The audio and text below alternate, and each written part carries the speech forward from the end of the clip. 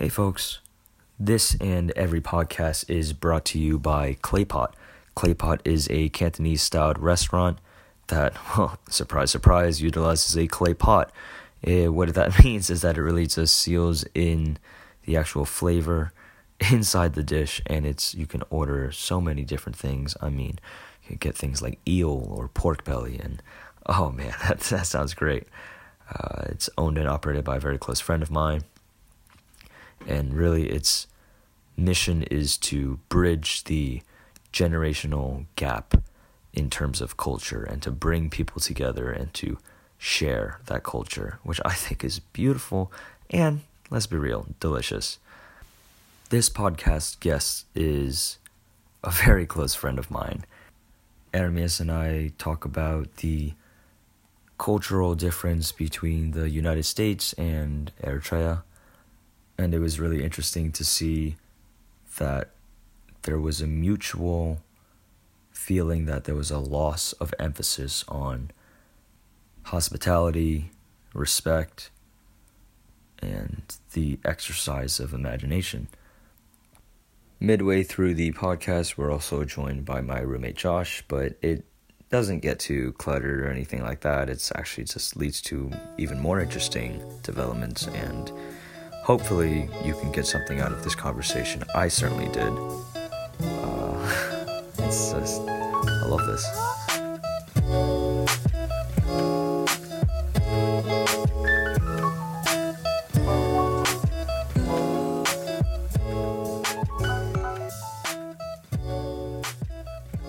So the whole thing started in like 1885, around 1885, when the Italians they bought a port city from the locals. And they slowly started going up the coast. They got to the main port city, Massawa, and that's from where they started colonizing the country. And they started going towards the west, and that's actually going up the mountains. And they got all the way down to Eritrea. They fought a couple of wars with the locals. The Italians were fighting with guns, while the locals were fighting with like spears and knives. Holy shit! My great grandfather was one of the fighters. Oh man! And crazy thing is, as soon as the wars ended and Italians colonized Eritrea, they used all those warriors. They were actually hired by the Italians to fight for the Italians. They were called Askaris, and they fought for the Italians in the War of Libya. And that's how the Italians actually conquered Libya, and there was a lot of Eritreans fighting for the Italians, and this is like something that's not actually written in the history books, but they took the Eritreans all the way to Italy on boat, and you can even look it up on Google. Just type in like Ascari in Roma, and wait, how do you spell that? I mean, like Ascari is ASCARIINROMA, and you're gonna see the reception they got when they landed in Rome, and I'll tell you, a lot of people were like infuriated with that, because they've never seen black people, and black people just barge in, and they're like the heroes of the country. Next thing you know, they start going to bars. All the girls start liking them. The girls start hanging out with them. Next thing you know, you see like babies coming out left and right. The Italians were going crazy, so they actually like imprisoned a couple of them, and there was like kind of a protest going on in between the soldiers. And the craziest thing that happened, in the end, when they were about to leave, they had to do a march, an official march in the city with all the soldiers. The main guy, he was protesting over the arrest of his companions. He actually stepped in front of Mussolini, and his major generals pulled down his pants and shot right in front of them. Holy balls! Like, this is not in the history books, because this is like total embarrassment to the fascists. They will not take that lightly. They like completely erased it. This is like stuff that my aunt told me, that like her great grandfather sat her down and told her. And like you hear stories of like the Eritreans defying the Italians back then. So the whole story goes, and the Italians, they stayed in my country until 1941, and they were kicked out by the British when they lost the Second World War. British came in, and they took everything that the Italians built. The Italians actually like experimented with my city and with my country. They were building factories left and right. It was super strategic location in the Red Sea, and they had like major plans for my country. They're actually about to put the main Volkswagen factory that's in Egypt and in Brazil. It was supposed to be in my country, but then the Ethiopian emperor didn't want it to be in Eritrea. He wanted it in Ethiopia, but then everybody was like, it doesn't make sense in Ethiopia. It should be in Eritrea, and that's how everything broke down. But we had the longest cable car in the world in existence. Until today, there's no cable car longer than the one we had, and it was dismantled in 1951 by the British. So the Italians did a lot. Like, they built our whole city, and crazy thing is, Mussolini, whenever some architect had like a brilliant idea to build a building that was like weird or whatever, he was like, just go and build it in Asmara. If it looks nice for people like you can build it in Rome. So there's an area in my city that's just wonderful buildings. It's like ridiculously beautiful buildings. Full like experiment, like, oh yeah, they could just do whatever they wanted, right? This is like in the 1920s, 30s. It's called the Art Deco movement, and now, you know how they have UNESCO World Heritage sites? It's usually like one site or like one building or like a common area. My whole city is a UNESCO World Heritage site. Okay, wow. Because of what the Italians have done.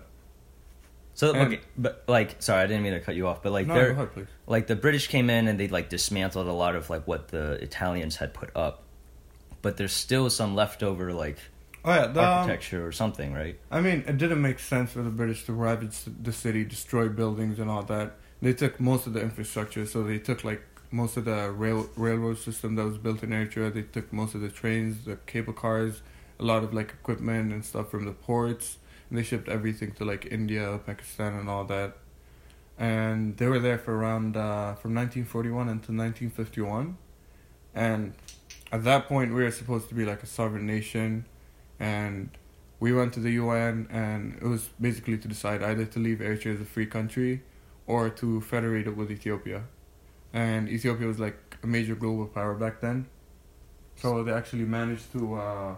But like, so then like, what happened in history? Like, did you end up like going with Ethiopia or like the... Obviously, it went to Ethiopia. Because back then it was Emperor Haile Selassie. And Ethiopia was the only country that wasn't colonized back in the days. So they had some reputation in Africa. He was the most respected emperor in all of Africa and maybe even the world. He lived such a lavish life.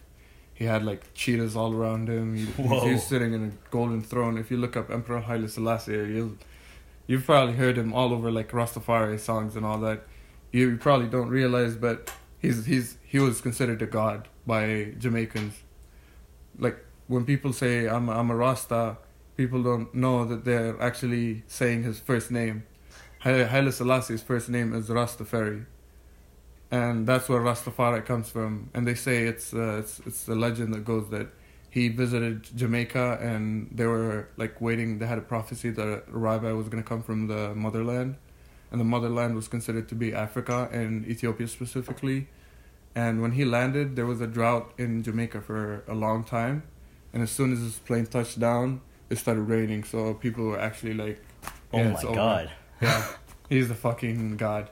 So that's why, like, you hear all reggae songs. You'll hear at least Jah Rastafari, Haile Selassie. You'll hear them repeated. So like you see the reputation. Like, why would anybody give Eritrea to 2 million people or so that were like not relatively known, instead of like 60 million people with one of the better known emperors in the world. Yeah. So we were federated with Ethiopia in 1952, and then it went on up until 1961. We were just a federation, and if I'm right, on September 1st, 1961, the first shot of the freedom fight, of the Eritrean freedom struggle was shot. And the war went on for 30 years until we were independent in 1991. What's crazy about all of this is Eritrea was a country of around, I'll give you a ballpark number, at most 2 million people. not even. The rebels were made up of around 10,000, and at their most, I'd say we're like 200, 300,000. We started with scratch, nothing.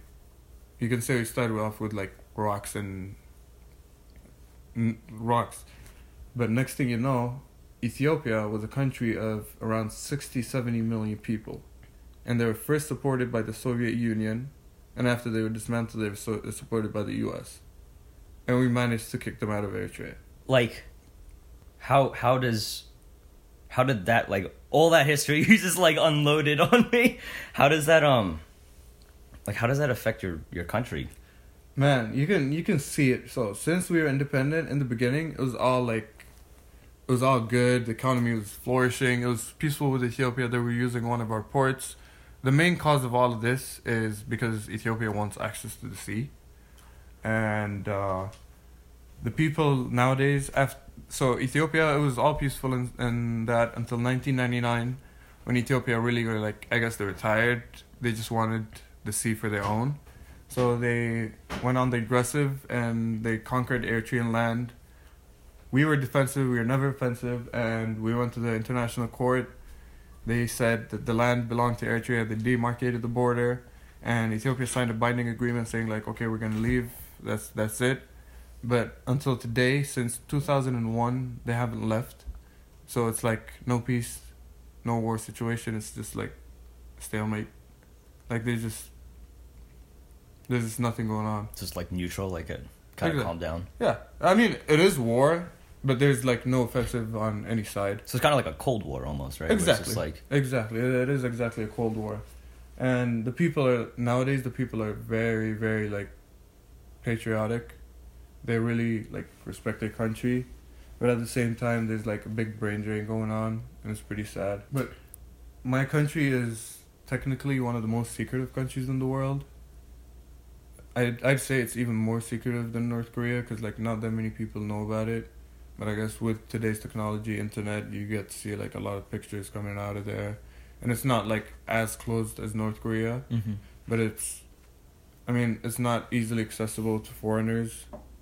But at the same time, I'm sure time will change with all this UNESCO World Heritage site allocation and all that. There's a lot of like good hopes, but for the time being, I guess the best way to describe the situation is it's kind of a suspended reality. Like it was all going well and fine until like shit got messed up with Ethiopia. But I'm sure as soon as the situation is resolved, we're gonna be like back right before the war started, where it was just all peaceful and like prosperity and growth and all that. So there's like a lot of hope for my country, but for the time being, we gotta keep it like together. Ethiopia's in shambles because the ruling party in Ethiopia is an ethnic party that's only like around 7%, 6 to 7% of Ethiopia, and Ethiopia is around like 107 million people. And what's really messed up is this small ethnic group has controlled almost all the power in Ethiopia, and there's ethnicities such as the Oromo and Amhara that are around like 30%, so that's like 30-something million people that are controlled by a few million people. And these few million people don't only control like the economics, they control the military, they control everything in the country. And their ultimate plan was to actually separate their region from Ethiopia and take over parts of Eritrea. But now like their whole plan is exposed. They've been like going on with deception story after deception story on Eritrea. That's why like we've been blackmailed by Ethiopia every day, but the Eritrean government never responds because they're on the right side. They never did any wrong. Ethiopia comes up with like a really messed up story, and like recently one of the biggest things was they closed down one of the Muslim schools, and some of the students protested, and it was a big story all over the world where like Eritrean government is like against Islam, they're closing Muslim schools and all that. It was huge chaos like internationally. But when I actually like got to talk to people from back home, they told me like every school that is in the country has to work by a certain curriculum, and if they don't abide by the curriculum, they're going to be forced to be shut down.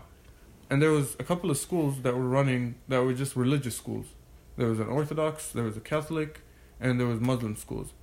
And there was 2 Muslim schools. And they were told to either, like, they were going to have a directive given to them by the Ministry of Education, and they had to follow the national curriculum. Because every student that comes out of 11th grade and goes for their military service has to be as knowledgeable as everybody else. So it's an equal playing field. But they weren't following any curriculum, and they didn't want to hire a director given to them by the Ministry of Education. So by law, they were forced to close down. But the story was twisted to kind of show to the world that, like, oh, Eritrea is against, like, Islam, like, Eritrea is doing this to its Muslim population. So, like, I've grown up in an environment where it's so peaceful. Like, I'd say everybody's happy with the situation, although it's a suspended reality, as I said. But everybody has hope. Everybody knows that Eritrea has potential and they have a bright future coming. But they know in order for that to happen, there has to be peace. So the Eritrean people have just been waiting patiently. And they haven't been, like, aggressive at all. You don't see it in our news, in our propaganda. We're never, like, aggressive against Ethiopia. It's always Ethiopia aggressive against us. And crazy part, we're never even defensive. We just keep our mouths shut. And it's even better because, like, whenever it gets to the UN Security Council or whenever it gets to the big heads of state, they're always like, yeah, they're going to tell the story that they got from Ethiopia because they didn't get any story from Eritrea. You know what I mean? Yeah. Wow. That that sounds super complex. Oh, yeah. It is a very complex country, man. We've been messed up, like, left and right. Yeah, I was, like, completely ignorant of, like, post-World War II. After Italy's occupation, like, I didn't know what happened after that. I didn't know that was like a 30-year kind of, revolution thing.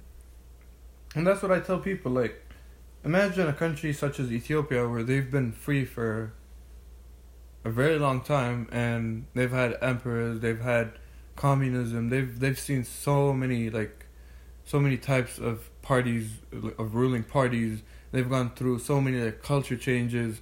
They've managed to adopt through time, and it's more of an open society. But when you look at us, I'm a second generation of a country. My parents are the first generation. My parents' generation came out of war. They grew up watching torture. They grew up watching murders in the streets. It was awful. When my dad gets to tell me, like, I used to walk to school, and every day I used to see people hung in the soccer stadium in, like, lines. When he tells me, like, my uncle was dragged through the whole city with a tank. Like, they're the generation that freed the country, and they're the generation that, like, are starting a new country. Do you think they're going to be that free? Do you think they're going to be that open to, like, change and all that? Yeah, man. They're going to be very protective of their country, of their kids, of their future. So, like, you can see from, like, our culture, how our country works. We're, like, self-sufficient people. We don't take in any aid. My president in my country has taken in no aid from anybody. Nobody dies of hunger in Eritrea. I've never seen anybody die of hunger. Sounds crazy, but, like, our neighbors, people are dying of hunger in Sudan, Ethiopia, Somalia. But how is it that nobody dies of hunger in Eritrea? They've taken, like, so many provisions. While the ruling party was taking money in for aid and dispersing not the whole amount, they were taking in something for their pockets, most definitely. The Eritrean government, like, it sounds ridiculous, but they were building a dam. It's like one of the biggest dams in the country. And guess who built it? I have no idea. Civilians. Jeez. So imagine they're building a dam in, like, freaking Quincy. So how they build it is, okay, Brookline, it's your turn. So they take every working adult from Brookline and they go to the dam and work for a whole week. And then they be back. And next, it's Jamaica Plains. And they take Jamaica Plains. And they did that with the whole city. And everybody had to work. Everybody contributes. There's, like, some ridiculous things that are done in my country that, like, would never happen anywhere else in the world. Yeah, I mean, it sounds like it's, like, a really tight-knit community. And, like, people are obviously giving, you know, like I grew up in New Jersey, which is, like, known for having potholes.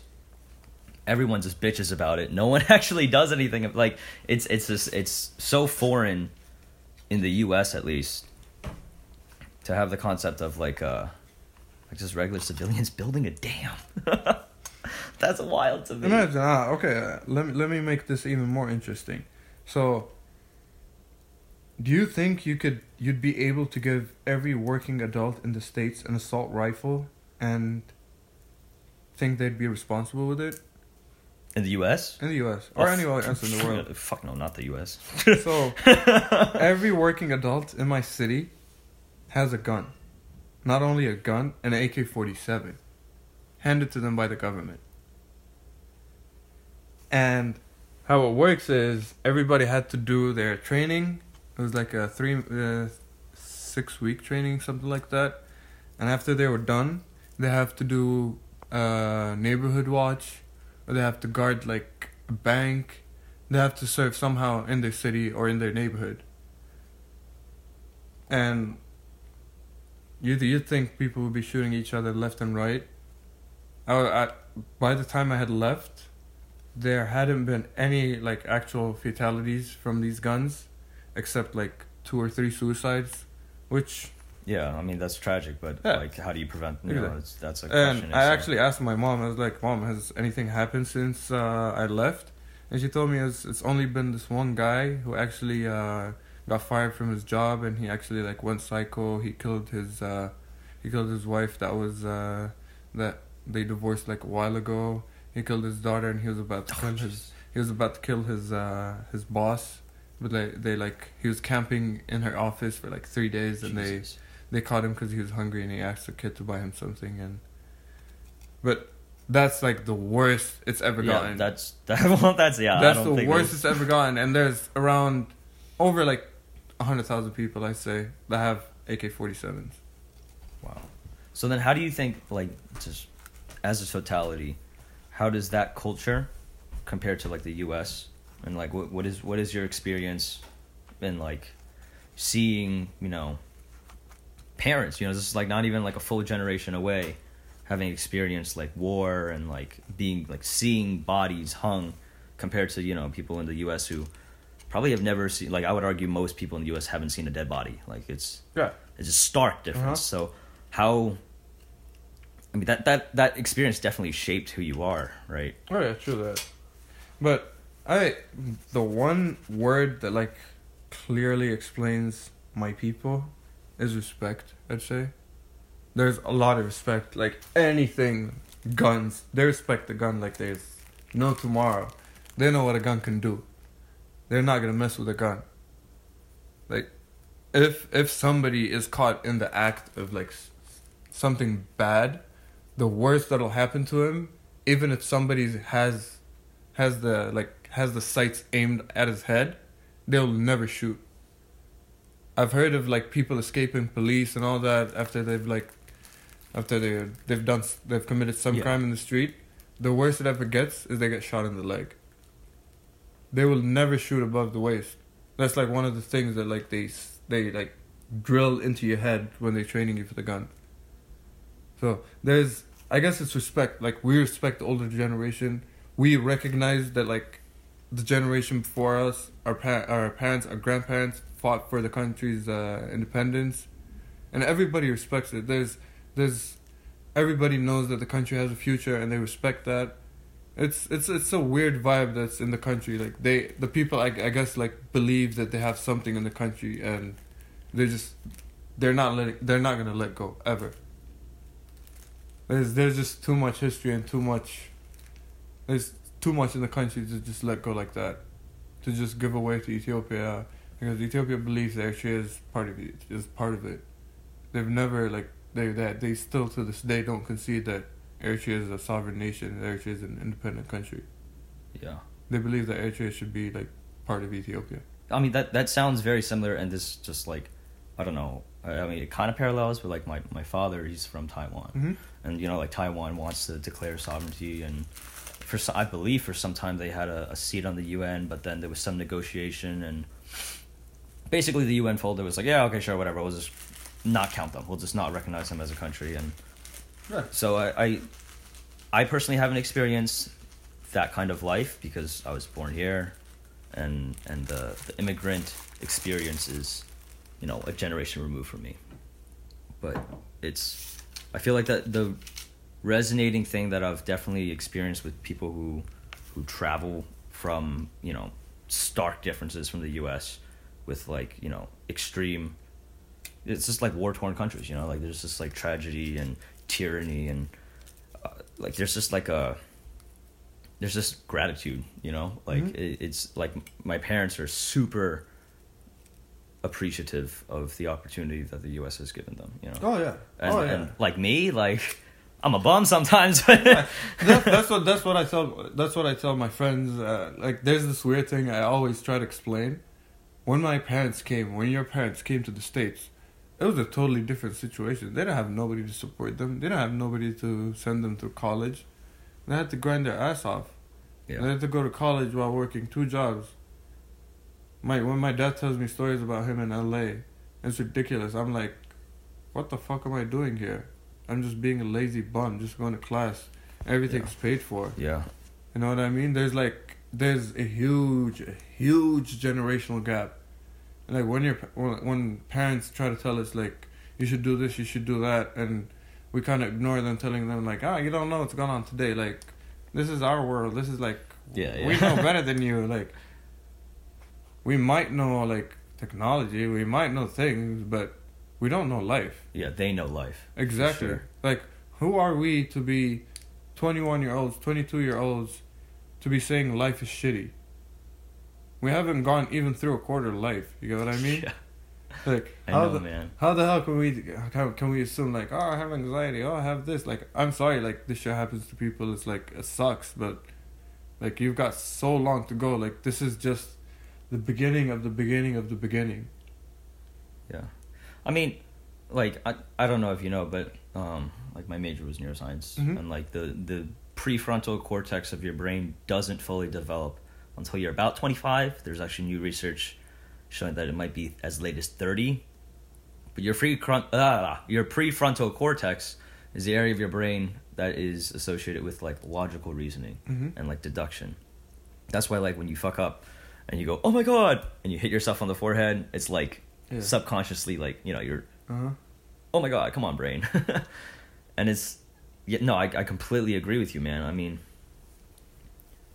no, it sucks. I try to like think about it sometimes, just reflect on it, and I'm like, bro, this generation is really kind of messed up. They don't have the respect that the older generation had. I think it's different though, because I feel like a lot of people, if they're born into a more cushy life, which is, I mean, obviously what our parents are like, what they worked hard to ensure that we would have a more comfortable life. That's I mean, it's kind of like saying like, yeah, the parents. You could say like, yeah, the parents shouldn't have done that. Like, you created this monster kind of thing, you know.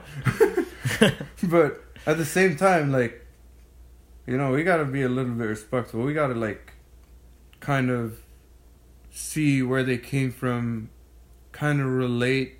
You know what I mean? Yeah. And that's going back to your conversation that started all of this. That's what the American kids are missing, I think. Like, when you get to see all those kids coming from outside, there's this thing that you can't. It's kind of hard to recognize, but it's just respect. I think it's gratitude, man. I think it's honestly just like gratitude of like your situation, and like maybe it's just that like we've had such a close second-hand experience to like, holy shit, this is what hell could be like. Exactly. That we're like, oh, this is like a cakewalk. Like, I got an exam, I did bad on an exam, whoopity-doo. But again, I don't want to like send the message out that like, oh, just because someone else is having it worse than you shouldn't feel bad, you know? Like one of my friends, he explained to me that like a lot of the backlash, like when someone is depressed and you tell them, oh, like, you know, why could you be depressed? You're so privileged, you know, like you have this and this. Like it's kind of like, it doesn't make sense in the same as like if you were to say, oh my god, today I had the best day, I'm so happy. And if some asshole came up to you and was like, hey man, how dare you be happy? Some other eye out there fucking won the lottery, okay? I know. So like without a doubt, I think the US does have its own problems, albeit it's weird and like totally like twisted with the internet, right? Yeah. But I mean, it's not like all of the US is like that, you know. I guess it's a case of rotten apple. Yeah. Well, I mean, without a doubt, gratitude is something that I definitely try to like be more mindful of like, oh my god, I'm on a train. Like, can you imagine walking this distance? Mm-hmm. Or it's just itty bitty little things like that. And it's like, if you look at history and you like, even if you just read history, the written stuff, the stuff that's already edited, it's pretty terrible. And then you tell me events like, you know, your hero going and taking a shit in front of Mussolini. Like, there's so many other things in history that we're like ignorant of because it wasn't recorded.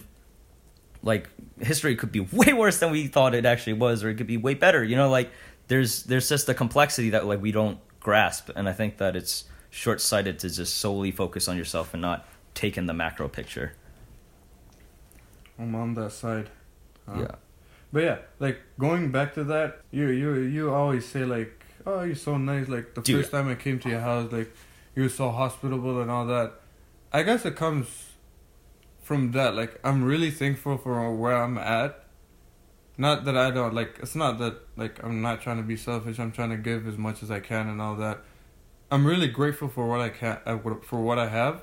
And I want for everybody to feel the way I feel. Yeah. And it's weird, but anybody that comes to my house is like a guest that I will respect and that I will like take care of.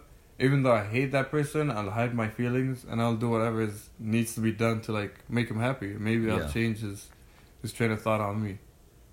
Yeah. I mean, the idea of hospitality is definitely something I feel was like totally lost. I mean, like, now it's like, good fences make good neighbors, you know? You don't really know your neighbor too well, and you're not really like, if some guy knocked on your door and was like, hey, can I crash you for the night? You'd be like, no, fuck no, I don't know you, you know? But it's like, my first exposure to the idea of hospitality as being held as like one of the top values was actually when like I studied Latin in like in high school, and one of the stories was with Bacchus and Philemon, and they're like an old couple. And so Zeus or Jupiter, depending if it's like Greek or Latin, comes down and he poses as like a guest, and he comes in and it's like it's written in poetry, and it's like Bacchus and Philemon, the old couple, they like, you know, take out their best livestock, and they kill their best livestock. They prepare the best meal. They take the best cuts, the best bread, and they treat, you know, like Zeus or Jupiter to this meal. And after the gods leave, they're like, okay, thank you. You know, you've given us what little you have as, you know, as the value of hospitality. And then what happens after is that there's a great flood that wipes out that specific village or area or whatever, and Zeus or Jupiter or whatever comes down and brings Bacchus and Philemon and says, hey, you should come with me for a hike. And they go to the top of the mountain. And because of that, they're spared. And so, like, that story, the fact that it was, like, written into, like, Roman and, like, Latin poetry, just, like, really echoes what kind of time it was, you know? That, like, people were so spread out and scarce that you needed a community to really survive. It's like, for me, it's a generational thing. Like, when my parents tell me, when my grandparents tell me, it's, you've been to my house, right? Yeah. You know how it's open door? I love it. Have you ever encountered my door locked? No. It's always open, and it's been like that even in my house in Eritrea. With my parents, with my grandparents. They've always had guests. I cannot spend a day without having a friend in my house or a guest in my house. Not that I'm like, I feel lonely or whatever. It's just like a norm. Like, exactly. It feels weird without... Exactly. I need somebody to... I always have some friends like that are always there to chill with me, to just talk, just chill about, and it goes way back in my family, and it has to do, like, one of the things they do is coffee. Coffee is one of the biggest traditions in my country, and they drink it mainly to gossip around. And it's a ladies' thing, but they just sit down and they'd brew the coffee, and it's I don't know if you know, but coffee actually was invented around our area. So it comes from like Ethiopia and Eritrean area, and we brew it like back how we used to brew it back in the old days. And they just gossip around, and the males are like in the other room. They usually like play cards or whatever. Nowadays it's video games and podcasts. But yeah, coming to the States was, I mean, I was exposed to the States. Luckily, I used to come here like every other summer. Oh. I was pretty exposed to the States, but for somebody like me to come from my country and be exposed to the States is like a big change. I was lucky enough. I knew good English. I was kind of updated, although like I had to link up with like one of my friends, and I was like, "Yo, give me a list of all the shows I need to watch to catch up, like all the hip music I need to listen to get to like get on track." I mean, it was freshman year, but I did what I had to do. I had to binge watch Game of Thrones in a week, and Yeah. but it was a good experience coming to the States and seeing it. But it's completely different environment, different people, different kind of treatment of people. Oh, for sure. I can see that. How does the pace, you know? Like I noticed with different countries. I mean, maybe it might be like specific to cities that there's kind of like a different pace. You know, like Boston is pretty kind of casual, but it's a city, but it's more on the smaller side comparative to like New York, where like the beat of New York is a lot faster, almost overwhelming for some Just people. the people walking around in the streets. Yeah, for sure. Yeah, I'd say like U.S. is one of the more laid back spots. No, Eritrea is one of the most laid back spots, and coming to the U.S., you see that in order to survive, you actually gotta hustle. But in Eritrea, it's more governmental work, and since it's more of a suspended reality, it's more of a laid back lifestyle. People do their work, but there's not that much like hustle. You're not gonna get the job that you want. You're not gonna get the salary that you want. But as soon as the times change, I'm sure it's gonna be for the better, and people are gonna get what they actually deserve. But you'd be surprised. Eritreans that go abroad are some of the fastest learners, some of the smartest people I've known. I've had cousins that have gone straight from Eritrea and have graduated out of MIT, like straight out of Eritrea. I'm not talking about like coming here, going to college here, and going to MIT. They went like straight to graduate Like school just to MIT. catching all the subjects. Exactly. Like no, Yeah. like Americanized. It's very sharp people, and that's why I keep saying like there's a big future ahead for my country. Yeah, I mean, it sounds like it based on what you've said. It sounds really hopeful, and I definitely share that sentiment that like when everything clicks together, you guys will boom. You know. Oh yeah, it's just the situations have all been against us, especially with like Ethiopia. They have lobbyists all over the states, so technically the U.S. is like against us. They'll never support us. We only have like one senator in all of the U.S. that actually supports us. Oh wow. He's the senator from Cali. Let's go, Dana. Yeah, I mean, my experience as an American is like staggeringly ignorant of world events. So everything that you've said is complete news to me. Like I don't know what that's like to have parents grow up through that experience. What their teachings would have affected you. You know how that affected your childhood. How that affects your relationships with people. It's going to be completely different from somebody who was born and raised in the U.S., you know? Oh yeah, just think about like what they teach you at school. Like what history did you learn? Just like give me like a 30-second history from like the beginning until the end. British people came over, Americans got pissed off about tea, bunch of presidents. That's your history. pretty much And it, you yeah. probably like went over like the World Wars, the Cold War, and but all it that. was yeah. I mean, those are incredibly dense topics. You know, any of the world wars is going to take a lot of depth to actually analyze. I don't blame high school for brushing through it. I mean, I'm sure like a history major would have a better substantial understanding of it. And of course, history has multiple different perspectives and sides, and there's also always the unwritten history. Oh yeah, but like one thing that I usually like to emphasize on, like I'm not hating on America or like American history and all that. Like every American should know American history, but at the same time they should also be exposed to European history, African history, Asian history. Yeah. And going to high school, I was actually forced to learn all of that stuff. And I was forced to learn Eritrean history. On top of that, when you learn Eritrean history, you're forced to kind of learn Ethiopian history at the same time, the history of the region, and with like going to school and being exposed, hearing stories around the city, not only do you hear like about the States or about Europe, you get to hear like about a lot of stuff going about in Africa. And although there's not that much internet, that much media, like stuff manages to get around and people manage to learn. It's not like we're illiterate. Yeah. Like there's books, there's everything that people need. All you need is one computer with internet access, and Yeah, that's amazing. how it works.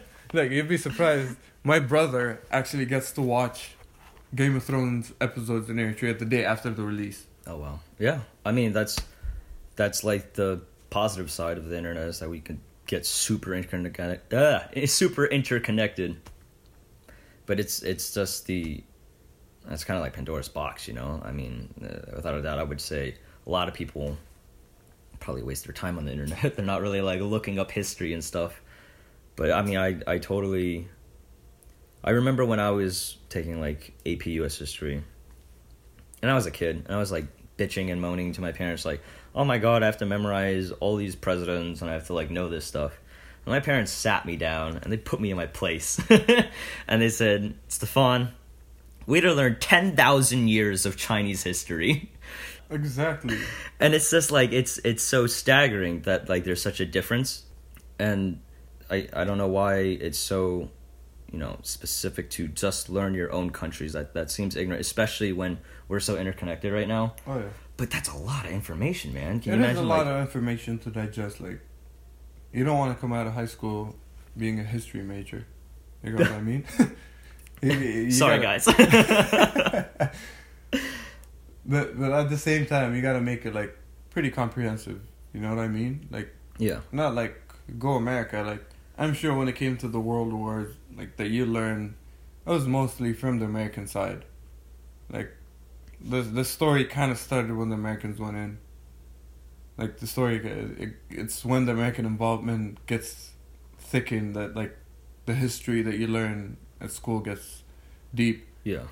We had to look at it from the Italian side, from the German side. I went to an Italian high school. Mm-hmm. That's why I managed to learn about like all the European history. For literature, I had to do.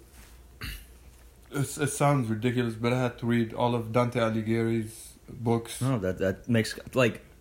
So just relating with my father because he grew up in Taiwan, and like it was at the time very heavily influenced, like at least for like when his parents were there, heavily influenced by like Japan because you know Japan occupied Taiwan during the war. Mm-hmm. So like a lot of the culture like spills over, and I completely get that. Like you had to learn like Italian, right? Like Mm-hmm. you have to learn that perspective. But I think that definitely expanded like what you, because you have your own personal experience, you can see their other experience, you know, learn about other ones, understand like, oh, this is like a multifaceted kind of situation here, you know. Yeah, it's I'd say when it comes to exposure, there's a lot of stuff lacking in the States. Yeah. I've met like people from New England that have never been out of New England, and it kind of sucks. I'm sure they have like the finances for it, but it's just not practiced. Yeah, you don't have a concept of like the world. Exactly. It's, and we live in a global all you need world is now. just go to Canada. I don't know if Canada is necessarily. I mean, all love to Canada, nicest people ever. But I don't know if that's like the best like culture trip. That's the closest. I mean, it's only like a 4-hour drive. Yeah. Like, forget New York for once. Just go out of your country. It's not like you're gonna die. And like when you get out of your country, just don't be like American as fuck. That's hard for some people. I know. That's hard for me, man. Hard. When I like visited Hong Kong, everyone could tell I was American because everyone was in like a sweater and like, you know, the temperature difference. And I was there in like gym shorts and tank top, and they're like, "Oh, that's the immigrant. He's the one that doesn't belong." And I'm like, "Shit." With me, it's kind of different being a skinny, lanky, tall African. When I was like, the story was when I was going to Naples. My aunt was like shitting her pants. She was like, "Hermes, keep your wallet in your bag. Da, da, da. Keep your watch your bag." In Naples, they steal a lot. They do this, they do that. And I'm like, okay, I'm gonna do this. Okay, I'm gonna do that. As soon as I get to Naples, I get off the train and I'm like, bro, these guys probably think I'm one of them, just trying to make a living out here. But like I've used my Americanness for a while. I got in trouble a couple of times in like Dubai. Yeah. Yeah, I got a guy. One of my cousins was trying to get into a nightclub, and they're like making big fuss about it. And I had like my Dubai ID, but as soon as I pulled up my like American ID, they were like, "Whoa, American! Okay, don't ever do this again. Okay, bye, good night." Really? Yeah, They just like straight up deny you? exactly. Yeah, I mean, like you'll get a lot of perks for being American, but don't exploit it. Like, Yeah. I've been to places in Italy where like I just go into a store like check stuff out. And they'd be like, "Oh, look at this American," in Italian, and I'd be like, turn around, I'm like, "I'm not American." And they'd be like, "Oh, scusa, non t'avevo visto, scusa." But no, I got a lot of different looks, man. Well, I mean, that's not a bad thing. I mean, I definitely think that that's one of your positive qualities is, Yeah. you know, being able to fit into these different. It kind of sucks being a question though. Yeah. I mean, because you can never skip a class. no. There's no. There's the color contrast in the class is not looking too good. No, man. I mean, if you're paying for it, you should probably go. You know, don't get me wrong. I've definitely skipped classes. Not proud of it. I've missed an exam because I skipped classes. Holy hell, that was a nightmare, bro. I'm like scared for my life that day's gonna come for me. I know sometime that I'm just gonna skip class and it's gonna be an exam. Dude, no, don't do it. Just don't do it. Or at least like write down when the actual exams are, because I didn't do that. But I'm so confident in myself. I don't want to write that shit down. I'm like, I'm gonna remember that shit. Fuck writing it down. God, I'm so confident. Yikes, man. So then, what do you ultimately want to like obtain out of business, like a business degree? Man, it's gonna sound a little out of this world. Go going crazy. and all that, but my dream is to open up a restaurant. Ooh. I know it sounds kind of crazy, but No, dude, I got like a small restaurant going in my house. Like I'd be feeding people. I've been dry aging steaks in my house. I've been making some ridiculous food, fried chicken with special ingredients from back home. So in order to start up this restaurant, this ultimate dream of mine, I want to apply like my business skills towards startup. Mm-hmm. So there's a spice that they use in Eritrea. It's one of the most common spices. It's also used in Ethiopia too. It's called awaze. And delicious. exactly. Amazing. I want to start out by rolling out a line of sauces. Wait, how do you spell Awaze? It's spelled AWAZE. Okay, that's so cool. You say Z, not Z. You notice that? Like, Yeah. Americans say Z. I don't know. It's weird. I don't know why we say Z, but like we say Z. I know everyone else in the world, it might be like foot and meters, but like, I guess I've been saying Z for my whole life. oh, that'd be so cool to say. I just feel like it'd be really weird for an Asian to say Z. Yeah, I've been trying hard to adopt the way of saying H. Dude. You know how British people say H? What, like H? H. H? Yeah. H, yeah. I'll be saying H. That's weird. Pass me the HDMI. But okay, so this restaurant is, I mean, don't get me wrong, that's a beautiful dream. I have friends who you know are involved in the restaurant business, and it might just be because I'm super gluttonous and I love food, but it's like a phenomenal enterprise because it's so like food is just like good for the soul, you know what I mean? And I don't know, it's not. I don't want to open up a restaurant where it's like serving a customer kind of thing. I think you want like a hospitality Exactly. I want a restaurant where people actually try out my stuff, try out my cooking. It's not gonna be like a fast food or it's not gonna be like a casual restaurant. It's gonna be it's kind of like what do they call the Japanese restaurants where it's like you get served the chef. Okamase? Yeah, okamase. Yeah. Where you get served only the chef selection. Yeah. Something in Yes. that kind of realm, you know what I mean? Dude, that'd be dope. But yeah, like talking about the spices that I use in my food, they're spices local to the region. You can make them out here, but the ingredients are barely available. Mm-hmm. So the basic awazes, they start out with 5. They call them 5 awaze, 7 awaze, And how it goes is like the 5 awaze would be like the lower quality one. So they have the basic ingredients such as like chili, garlic, oil, salt, and they'd have 5 spices on top of that. So it'd be the 5 awaze. Mhm. And then there's like a 7 awaze. And like the holiest of holy awazes is like the 13 awaze. And that's the one like my grandma makes. And I'm telling you, man, people actually go to her house and ask her, you know, like how you go to a church and ask for holy water, because like bless us with the holy water and all that. They'd go to my grandma and be like, "Can you please give us some of the waze?" Just like some of the waze. I just love like that. good half an ounce will make them happy for like a while, Yeah. because it's like a pasty solution. I'm telling you, this thing has the potential of becoming the next sriracha. Yeah. Easy. For sure. Because I've definitely tried that at your place Oh yeah, before. we've tried it with Was that a 5 or a 7? With the diced bread. That's a 13. I got it straight shipped from Eritrea. Okay, because that was unbelievably. Oh my god, it's so good. I would totally go to a restaurant with that. I'll try to remember the ingredients and I'll try to shoot them out in a little bit. But my brother actually went to Dubai to check out the spices and all that, and my grandma was there. They went to an actual spice market, and they saw all the spices. He took down a list of their prices, how much he needs to put in for the waze, and I think he came up with a list of around like 20-something spices. And out of those 20-something, I think 3 were local to Eritrea and Ethiopia probably, and that they do have a Latin name, but there was no way that we could find their translation in English. Yeah. And so where, ideally, would you want? Like one establishment or a chain establishment?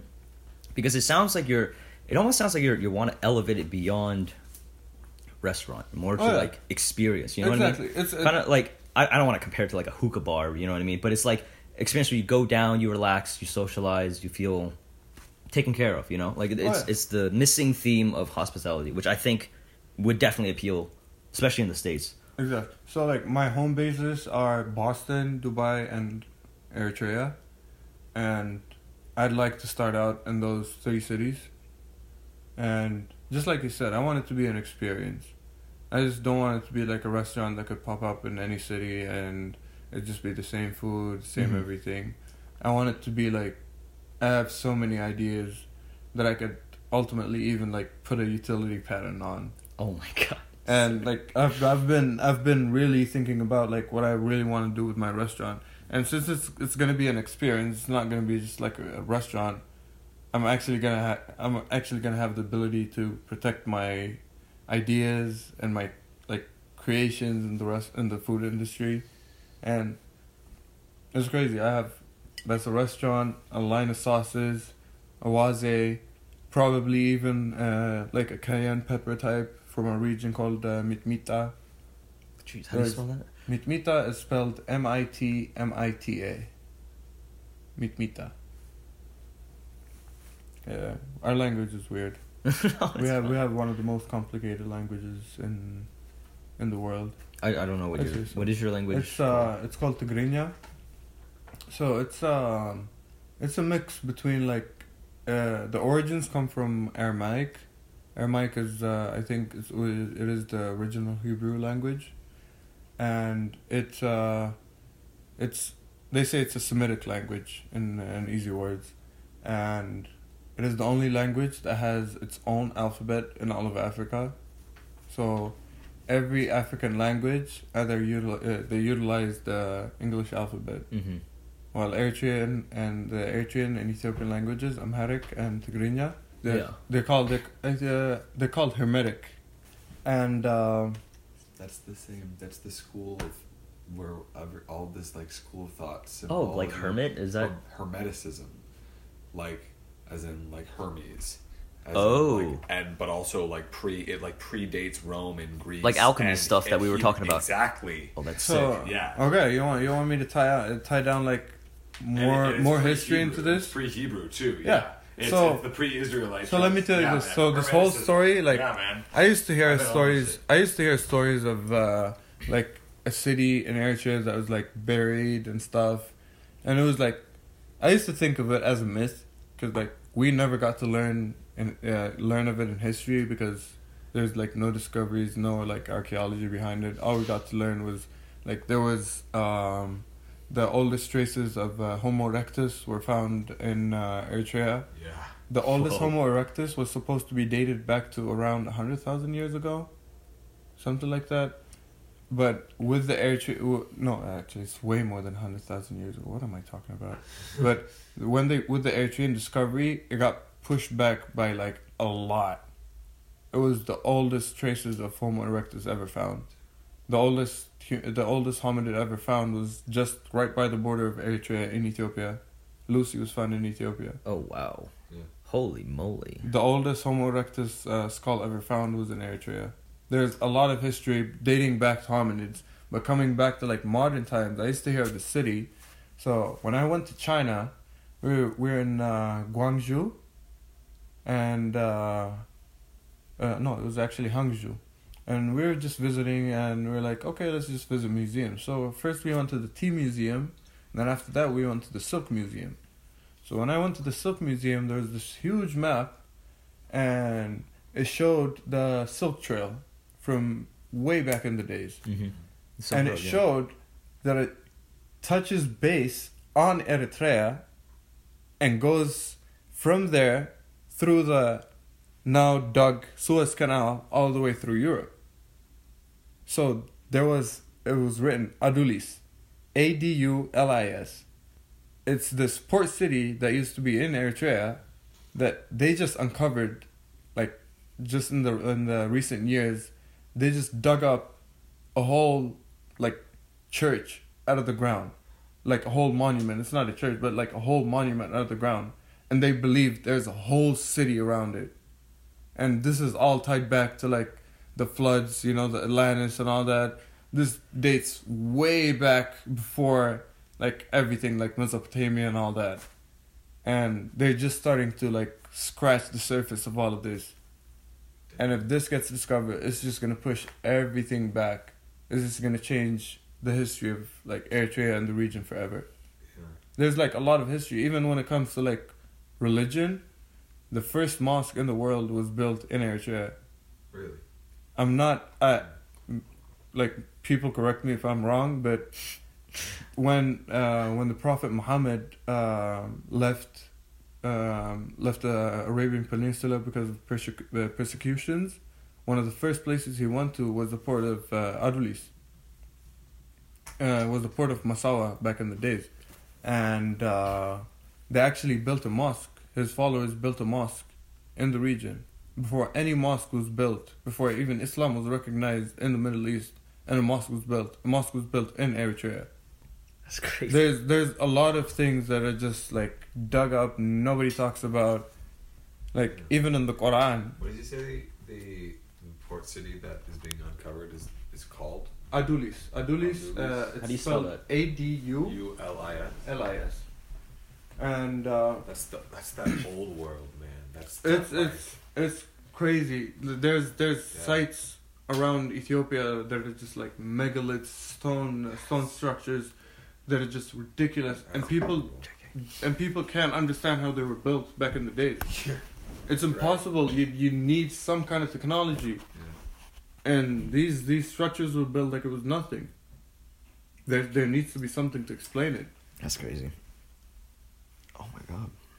So like when I don't know, it's kind of weird, but like Eritrea has like a lot of history. Like I was just saying in the holy text of Islam, the Quran, they actually mention the so-called Bahr Najash.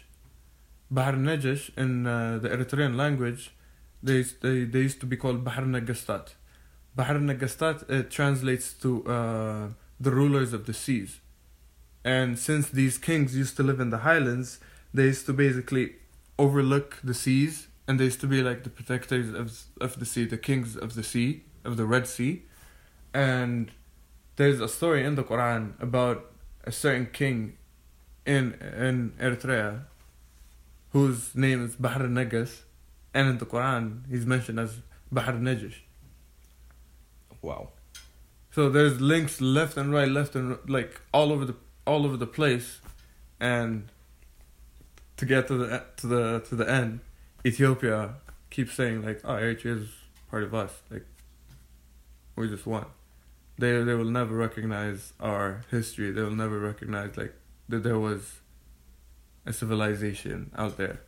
Like it might have been like a big Abyssinia at one point, but like today's today. Like, you know, times have changed. Like you can't just like change borders just like that.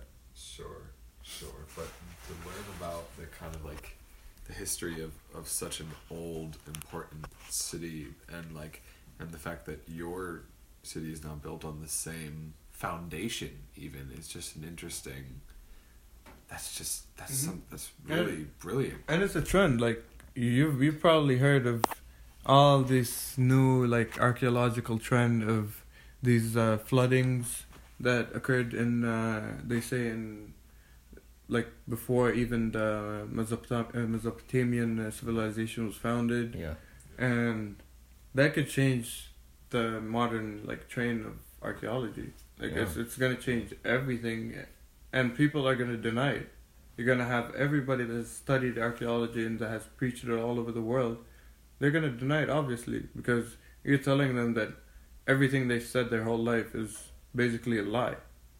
You think they're gonna take it easily? No.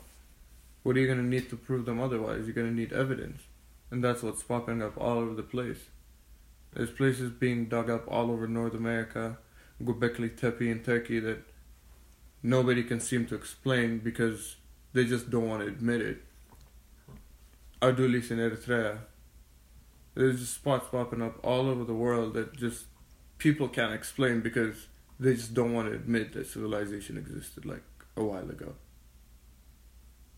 Right, because it protects a way of life now if it's the same, if it's of like the same school of, if you can like trace it back to, oh, we know this, we've documented this, and therefore it is the way it is now. It's kind of like, I don't know, it shifts the fundamental understanding of like where we come from a little bit, which like, yeah, I get that people are adverse to that, but also keep shifting. Change eventually has to happen. Change comes, yeah. Exactly. Absolutely. It sucks, but you know, like you have to recognize like that the world is not just a fairy tale, like, which is fantastic and very important.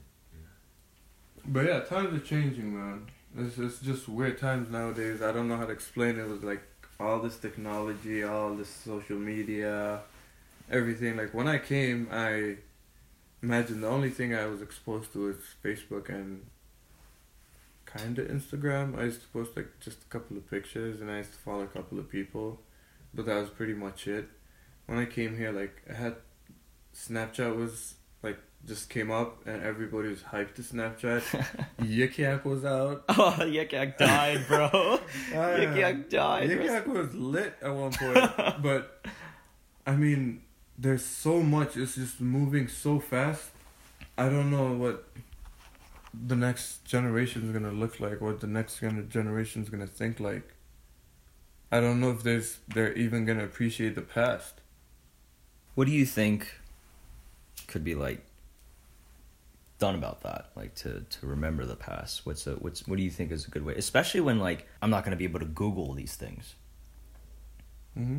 You know, you're probably gonna be able to Google everything. You're probably gonna be able to think of anything, and you're probably gonna get it in front of you in a projection. Yeah, I mean, like reading a Wikipedia article isn't gonna be the same as like this discussion. You know? Oh yeah. You'd get different points of view, but I guess you can't change it. Honestly speaking, I guess you just have to try harder to educate people. People have to get to be more exposed, I guess. I'd say like I've been playing Fortnite, to be honest with you. It's a quick game. And I've played with 40-year-olds and I've played with like 6-year-olds, I guess. And you see the difference. Like the 6-year-old is actually like into the game and he's not willing to budge from his couch.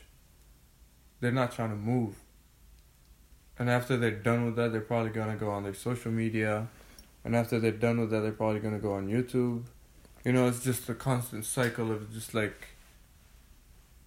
I'm not saying like it's not like good information, but it's just like a waste. Information. Yeah, it's just a loop of information that's not like good for you. I guess it's not. It's not. You're not learning. You're not learning anything.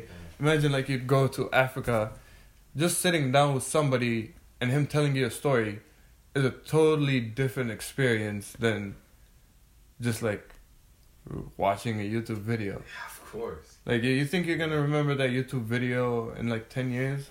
Or you think you're gonna remember a conversation they had with someone? I guess it depends on the YouTube video too. Yeah. But I do hear what you're saying. It's like, that's the question of like, can you truly, like, is living in a bubble living at all? If you're just getting an IV feed of like information and you're never actually engaging or like shifting your understanding of the world, right? Like experiencing something new, like in person, you know, like you're going to a new place and experiencing something with someone who you're experiencing something with another person and learning a new perspective that you didn't have before. That's not exactly the same thing as just being fed sort of information that is compliant with how you already live your life. You know, say you're not usually changing your outlook so much when you're checking your Facebook or like playing a video game, or I mean, I guess it also plays a video game. Yeah, it depends. But like, I mean, I guess the dilemma that we're trying to hone in on is that like a lot of people's context is through fantasy and not necessarily through real life interactions. That's one of the things I was just thinking about and I wanted to point out. I'd say like people have to kind of shy away from just interacting with their phones and computers and laptops. Like, it's a great idea to have Tinder and like meet chicks and all that, but at the end of the day, it feels weird for me. I grew up in a country where you had to like try hard, man. You had to be romantic. Bro, you had to take a girl out, you had to impress her, That's you had the to talk human fancy. element. and that was life. Exactly. Like, And then what happened? imagine I have to come here and all I have to say is, you trying to smash? Yeah, honestly. Oh man. 3 words is all it takes?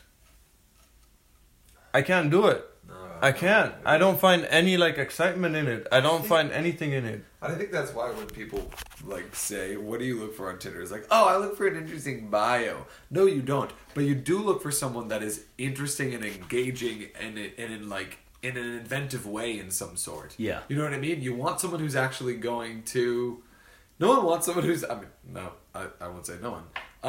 I won't. Yeah, I would argue most people. Most people don't want someone who's just literally just, I don't know, making themselves available in the needs that you want to satisfy when you go on Tinder. That's like prostitution. What you're looking for is someone to like engage with, someone to like, I don't know. There's reason like in all those like Jane Austen books, they're like doing like wordplay quips back and forth. Like, Yeah. You want someone to like spar with. You want someone to like engage with. Yeah. Yeah, There's, I mean, there's something about the human connecting that is part of, I don't know, courting, the chase, like falling in love, whatever it's called. But like, there's a process that is like establishing like a language, Yeah. and like a back and forth with the person to see if you guys can share an energy.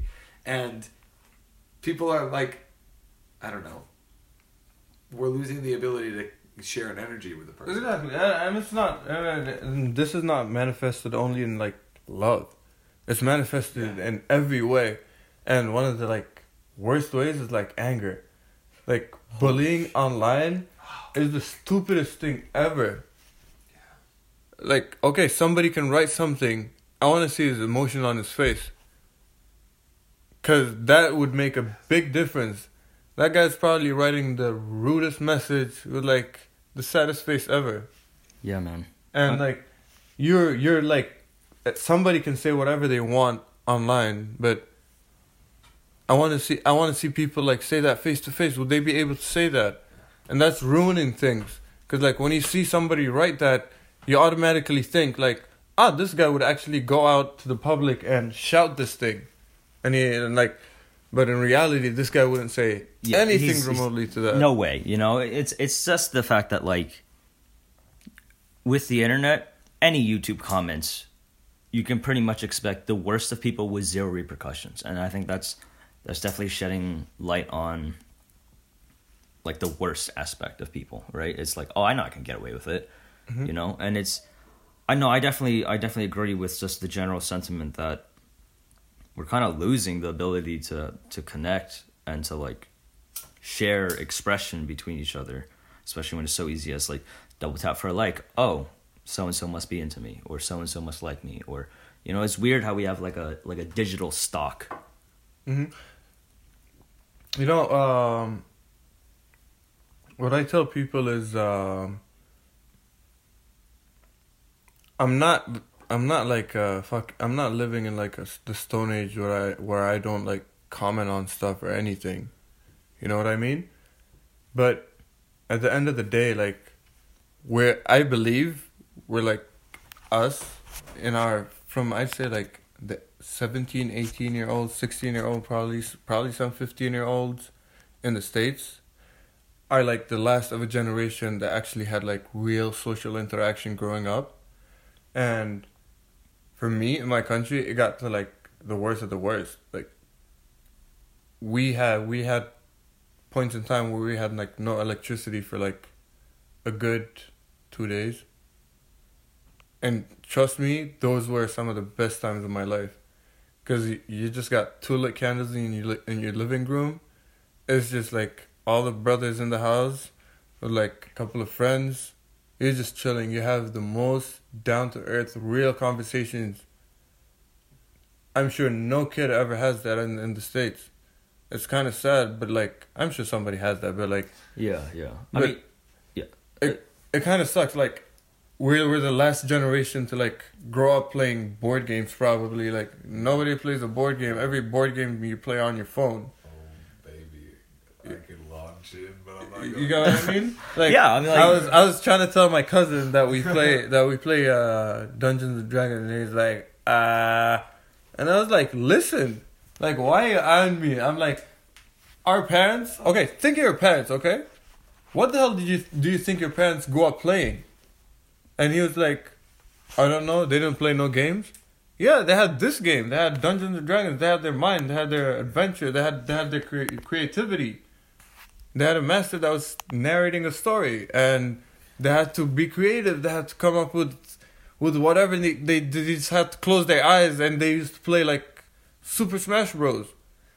You know that it's not that like. Yeah. Super Smash Bros. I'm sorry, they don't have Nintendo. They don't have the Wii. They don't have the PlayStation, but they had their brain, and they could play a much better game than whatever you're playing nowadays. Yeah, I mean, I know my experience with that was that I didn't really get cable television until I was in like 8th grade, and like video games were like here and there. I didn't get allowance. I didn't have a job. I was a kid, so I couldn't buy video games, and I would just bum off whatever games my brother had.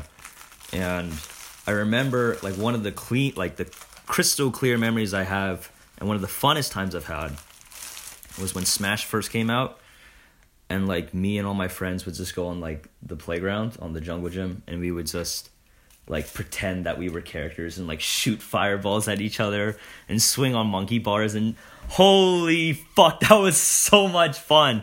And that's like way more fun. I mean, Smash is fun, obviously, but it's like there's something about that I think is missing, is that like, because you're engaging, because it's you, and you're engaging in like you are collectively agreeing to engage in like a high stakes version of this reality that you like want to live in, right? Like, you're all collectively agreeing as a group, and we do this when we're playing D&D too. And I'm so glad you said that, man. Because when I said I could launch in, I was literally talking. I was like, you're talking about, you know, living through an imagination and fiction and narrative, and that's like, I love D&D, and I could go on about this all day. So just for context, Josh is a DM. So, like, you should totally join a campaign with me. I'll be down. Yeah, dude. I'll bring the dice. We'll actually get some real dice. Yeah. Bro, dude. We'll make it authentic. Dude, he has a bag of dice. There's a bag of dice, literally, where is it? It's, like, probably under that table. Yeah, I thought There's some dice here. Is it the 20 face dice? Oh yeah, obviously. Nice. There's some dice here. I know we knocked some dice over when we were throwing through. Yeah, right here. Or I mean, this one was the one I that thought was. Ben told me you guys used the. Well, I mean, cell Ben phone and I dice. do because we're new to it. But Right. yeah, my character sheet's right there, dude. Oh my god. Nice. We Yeah, used to have character. We actually drew our characters. that's Oh yeah. Sick. See, that's there was in my first game, I played with a girl who was like an artist, and she like her style was like a really I loved her like cartoon style. It was very Adventure Time-esque. Oh, that's dope. And so like she drew, during our first campaign when I was like 16 years old, like drew pictures of our characters like doing things from the campaign or like from that session, like little scenes or like little pictures of the group as a whole. Yeah.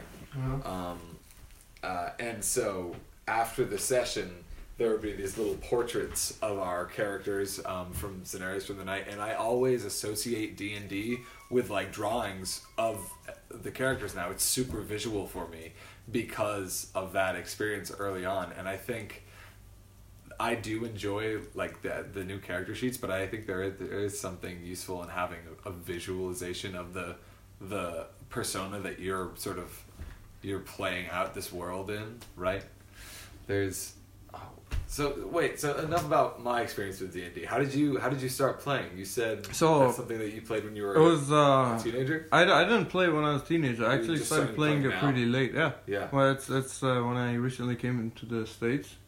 One of my friends actually invited me to play D&D, and I didn't know what it was, and I honestly like kind of ignored it. Right. Until Everyone I does saw. it first. No, I didn't know what it was. Honestly, I didn't ask. I was just being ignorant. It all came together when I started watching Stranger Things. It's a great show. And as soon as I saw that they were playing Dungeons and Dragons, I was like, okay, I want to play Dungeons and Dragons. But yeah, like, no kid probably, like, not that many kids probably play D&D because they'd be considered nerds. And like, one of the things, I'll relate back to my country. Growing up, we used to play like games, and it was, they used to be periodic, like, within a year, you'd have like a period of the year where like a certain fruit grows. And this fruit, it has, it's really hard on the outside. It has a hard shell. You have to beat it with a rock, and you remove the shell, and it has like the sweet outside shell that you eat out, and it has another like hard shell like a coconut that you can crack, and there's like this nice like round hard like core thing. It looks like a big seed. And what kids do is they poke a hole in the bottom. They put like a big screw, and they turn it into a top. So you'd actually play like you play like you use it as a top, and you play that they'd have different games, and the other season would be marbles. So every neighborhood would just be playing marbles. Yeah. And then another one, you'd get bottle caps. So what we used to do is get bottle caps. We used to smash them flat and then fold them in, and you'd have like a half circle. like a taco. Exactly. And we'd make like structures out of it. We'd like make belts and all that. And it used to be like seasonal games. We used to have like a lot of seasonal like stuff. Like whatever comes, you just make something out of it. And what's crazy is my younger brother, that's only younger than me by 7 years, he doesn't do any of this. He just plays games because he doesn't think that's like what cool kids do. Yeah. I guess that's what it is. Yeah. Like, cool kids don't play D&D. They play Fortnite. I feel like there's like an element that like The engagement in the interpersonal that we're talking about. it's not even that. I feel like you need some engagement in nature too, you know? Like I don't think Maybe it's because it's maybe it is nature, but it's not quite nature. It's not quite. It's like aspiration for something, right? Like you're playing the game for like a greater purpose, like to serve a narrative or to serve like because you want to like I don't know. If you're playing D&D, if you're playing these games like pretending to do Smash Bros, it's not necessarily because you want to win or like you want to I don't know.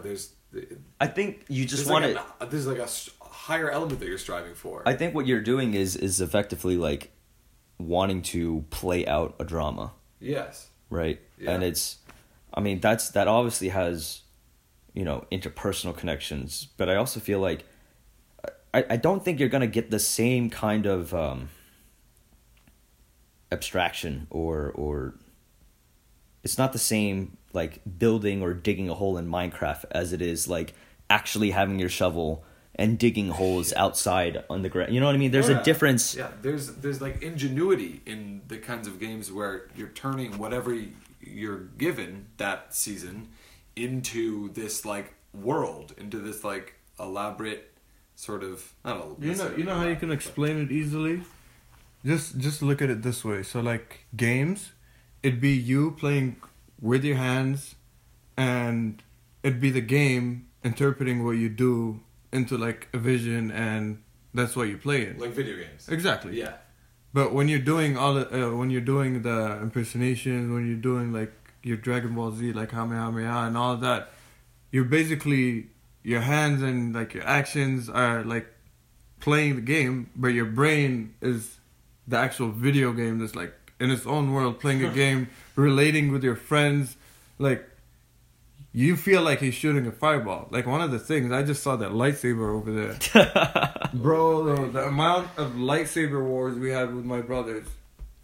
He touches your arm, like your arm's gone. He touches your leg, you gotta fight like on one leg. It's very high stakes. It's so many lightsaber wars in my house. Ridiculous. You think people would like... Kids nowadays would have as much fun with lightsabers as we did? I certainly hope so. I wish they do. Yeah. I wish, but I hope they do. It's gonna be probably like a 5-minute thing because they can probably go on a fucking VR kit, and they can have much more fun on a VR kit, and battle with like a real Jedi. You know what I mean? Yeah, but it's not. I don't know. I don't know how I feel about that because it's like in the VR world, it's already constructed for you. You know? Exactly. The game constructs it for you, but in reality, it's your brain and your brother's brain or whoever you're playing with that's just in a game, and you guys are just like playing, like everything around you is just like the environment. It's just a game. And you learn how to cooperate within that, especially because you are encountering someone else who's also building the world.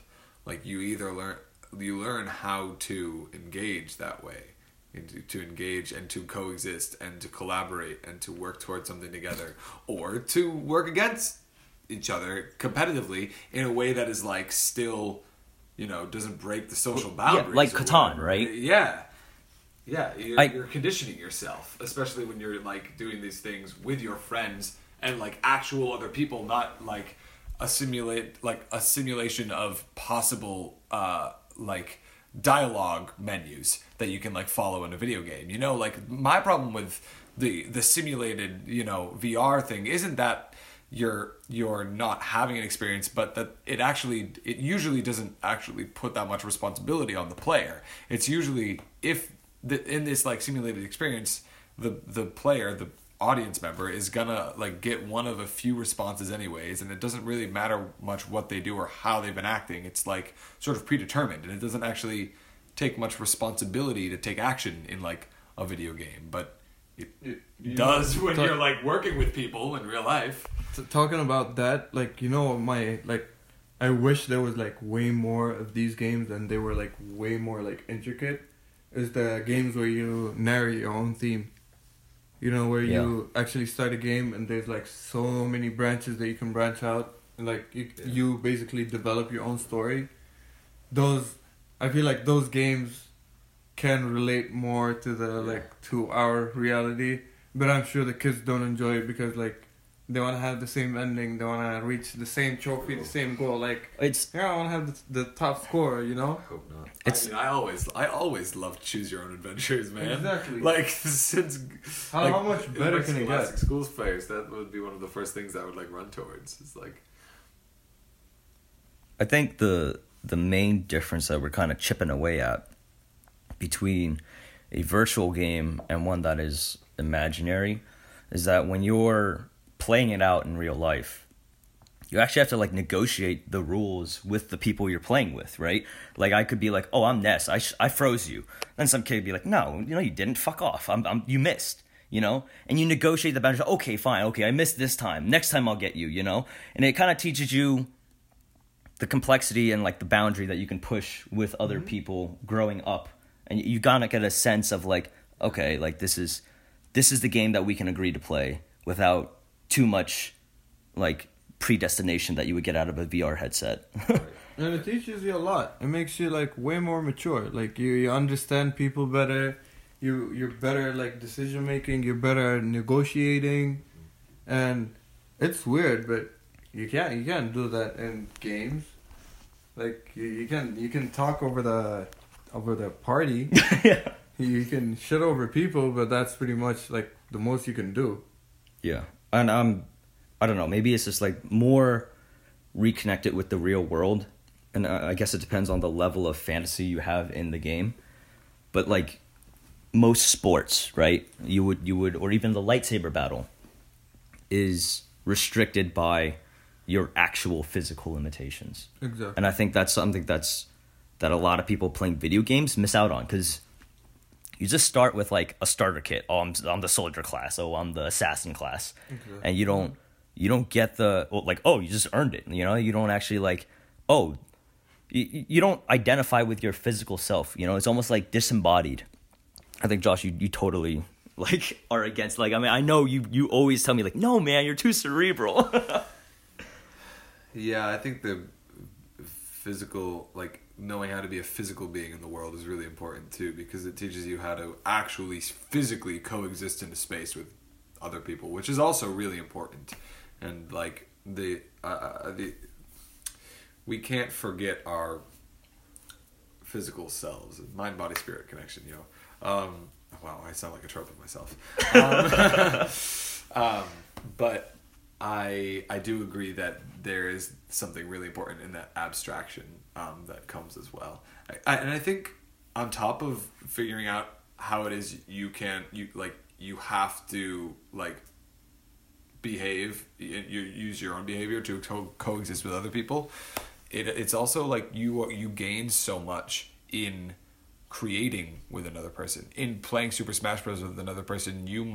Your friend might try to use a move that Ness has in a way that you never would have thought of throwing ice before, or countering with like, I don't know, it's just some like creative like 10-year-old bullshit that is like that actually does change your line of thinking a little bit. That's like, oh, that's something I never really considered before, and you become more creative as a result, and because you are sort of negotiating the creation of this world together, you're finding out how to collaborate, which provides way more possibility, like endless possibility. The most like, I don't know, sometimes I feel like the most creative thing to do is to like encounter another person, because it's a totally different perspective.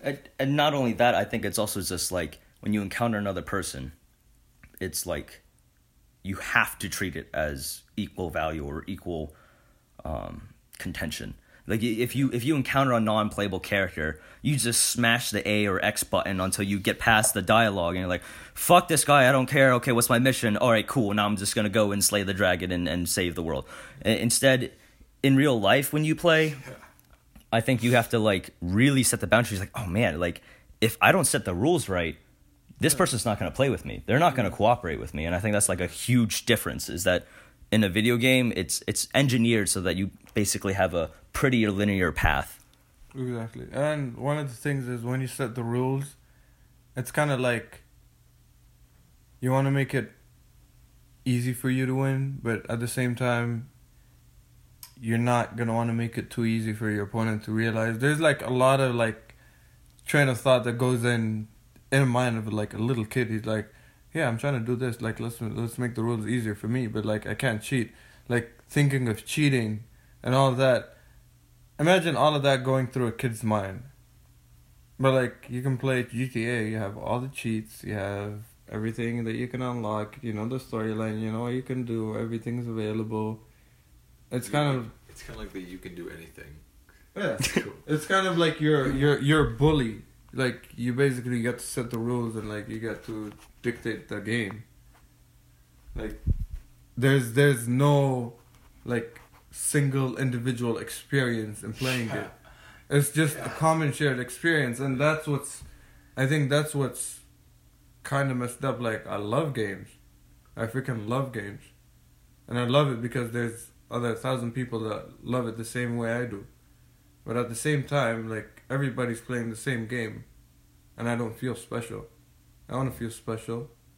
Like, the only way I can feel special is if I'm probably, like, the best of the best in the game.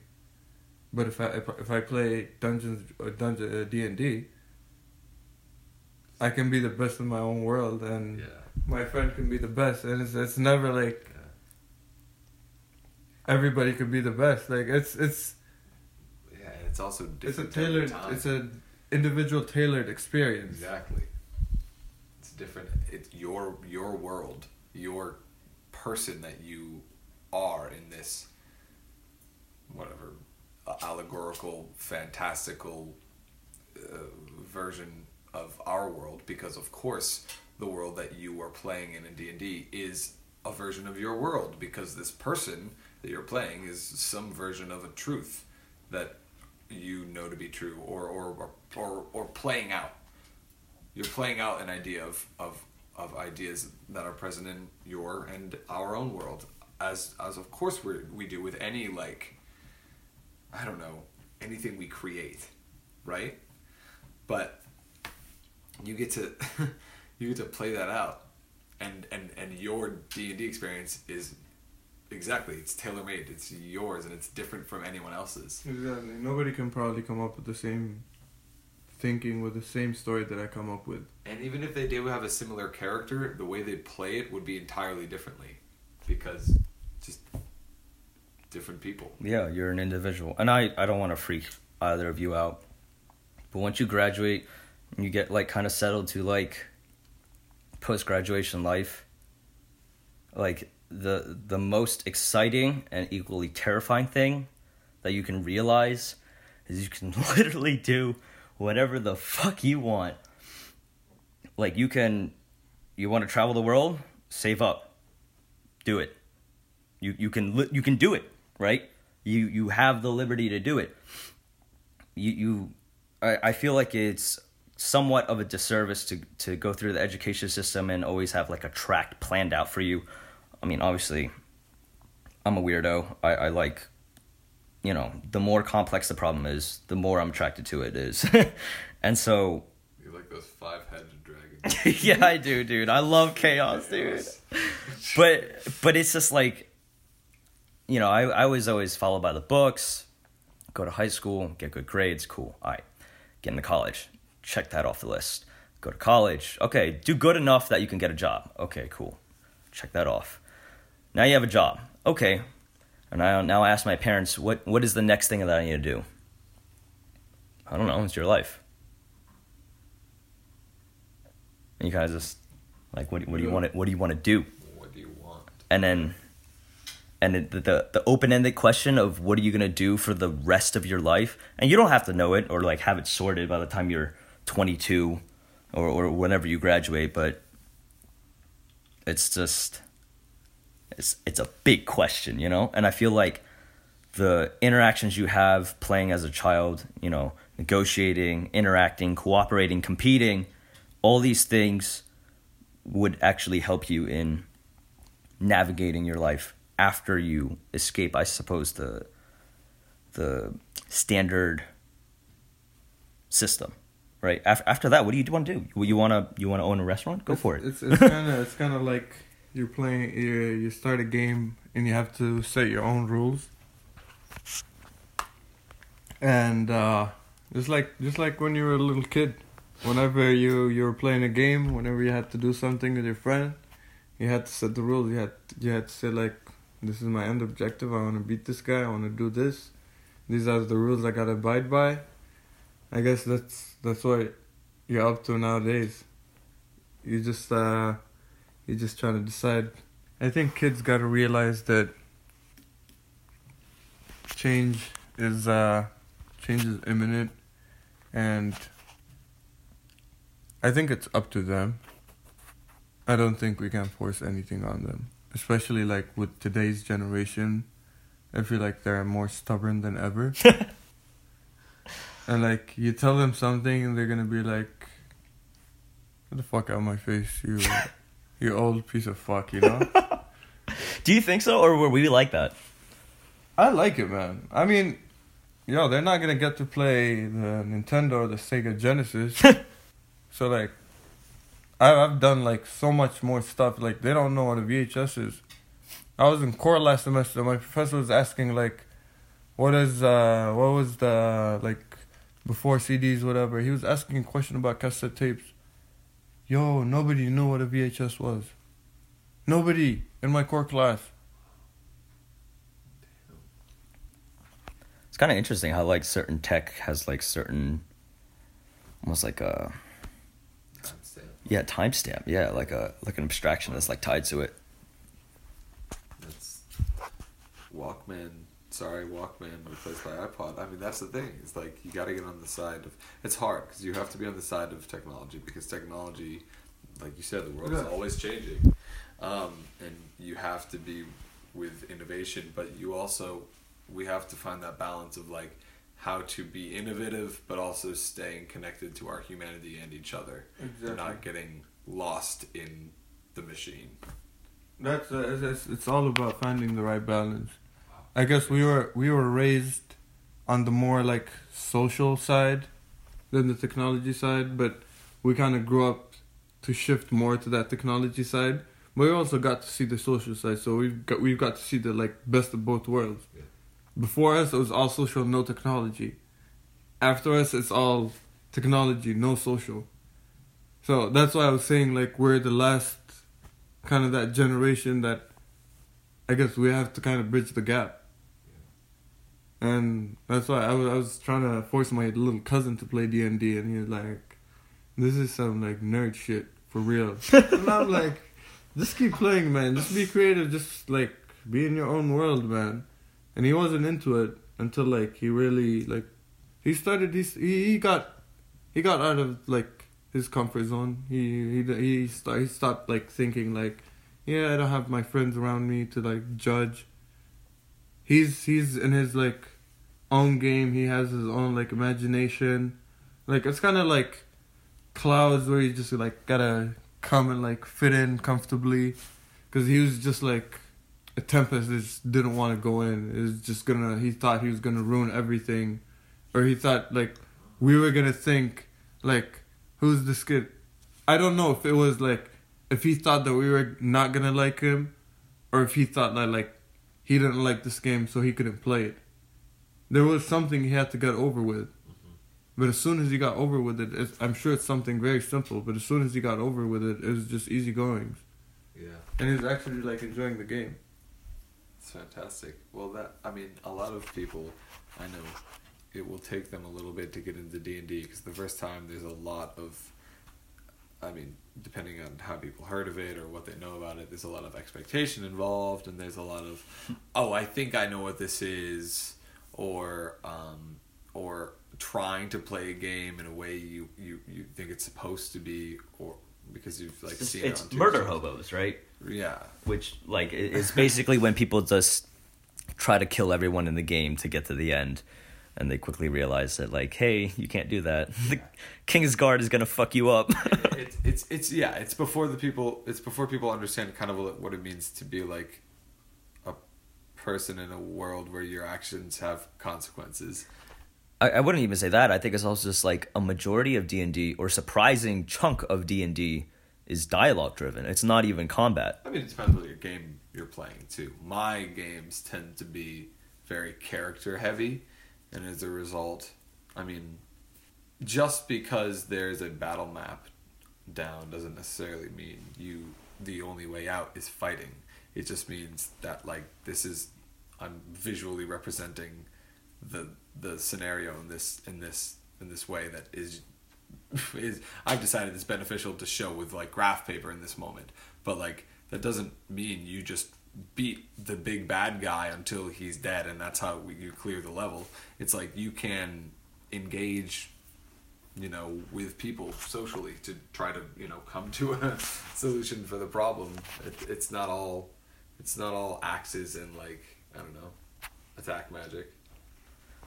So then, like, do you think that the idea of negotiation, or at least like compromise, is somewhat lost when you're playing these video games where you just smash the A button until you get past and just like hack and slash? Oh yeah, definitely, because there's no negotiation, because you lose a game, you're able to restart immediately. It's not like, yeah, that's right. You made a mistake and like learn from it and you can correct it and you'll pass the level next time. You don't go through the experience of like negotiating. It's not like you immediately start over. You're gonna try to look for like other paths, if you can go one way or the other, if one way's safer or not. There's always like a second, a third, or fourth alternative, and it's up to your creativity, up to your imagination. While in a video game, it's like a set story. You gotta follow what's written, and it kind of sucks because it drains the people of imagination. And that's why like Fortnite is like, I'll mention Fortnite because it's kind of interesting, because there's a creative aspect exactly to it. And I don't know the game. I haven't played it. So it's basically a game where you drop into a map. It's 100 people, and it's a random storm that appears. It's circles that start shrinking, and they shrink in random spots. And you drop in, you loot crates, you loot buildings, and you get weapons, shield, and all that. And the creative aspect of it is that you can break down wood, like buildings, get bricks or metal, and you can build from like walls to flat surfaces to stairs. So like if somebody's shooting at you, you can just build something, like you can build a big tower. It's like Minecraft. Exactly. Yeah, exactly. It's like Minecraft with guns. With guns. Sick. But it's interesting because you can build like a wall and like block yourself off. Yeah. So you won't get shot anymore. Build a ladder, and it's crazy how fast people can build stuff. They just they just build like a tower instantly, and then they like snipe people off. And what's interesting is like talking about negotiation, like working with people. One of the things is you can play in squads, and once you play is you loot and you got extra shield. It's like, hey, you talk on the mic. It's like, hey, I got extra shield. Anybody needs some? Somebody comes and you give them shield, and it works like that. Like anybody need ammo, like you need a gun, and like you're helping each other out. Like communication. Exactly. It's I like the game because it bridges like a lot of things from like stuff that you expect to be in games but it's not in games, and you're like, how the hell did nobody think of this game before? And this game just pops out of nowhere and it's just the biggest game in the world. There's around like 4 million players active on average. I think it was like 3.4. It's probably higher right now. Yeah, I mean, if anything, I think that just acts as a testament that people are kind of craving the imagination and the cooperation that you would get from playing at your like middle school jungle gym or whatever, you know. And interestingly enough, there's another game that when you were mentioning how when you die at a save or whatever, you can just respawn. There's multiple games coming out now where it's like if you die, you have to like have a new character, just start from scratch all over again, and I think that's kind of acknowledging that the appeal to the game of life is that like you could die, right? Is that you have one try and you're always all in, no matter what, you're all in, and that's something kind of lost when you can just say, I fucked up, pause, reload the last save. So it's interesting. I mean, it's really cool how games are evolving to kind of necessitate this this need that we almost have. Yeah. Well, because otherwise, it quickly, I think, arrives at the sort of very dominant perspective within like meme culture right now of like, well, what's the point anyways? It's like if the I'm gonna die a million times and I'm just gonna like keep trying the same thing and not really give a fuck how many times I die mindset is almost the same as, you know, realizing, oh, life has no meaning and therefore why should I bother trying? To me, it strikes a No. I sort of pessimistic I see that. chord. I can see that. I mean, I've already even discussed just in general. Culturally, we're kind of hitting like a rock bottom nihilistic point where everyone's kind of bleeding out messages of death through memes. Do you see that? Do you see much of that? Yeah, do you see that? Like a lot of memes are like, "Oh, I wish I was dead," or some shit. I haven't been exposed to that side of the world. Oh, bless. Maybe it's just my circles. That's good. I try to keep positive vibes around me. That's good, man. I enjoy that. I think that's the right. Yeah, because it's enough awareness to not be naive, but also having the strength to like live for something. But yeah, that's why I like to keep people around me. It just keeps me more engaged, more connected, feeling like more positive. And I just believe that you just have to live in peace, happiness, and everything's just gonna fall in place.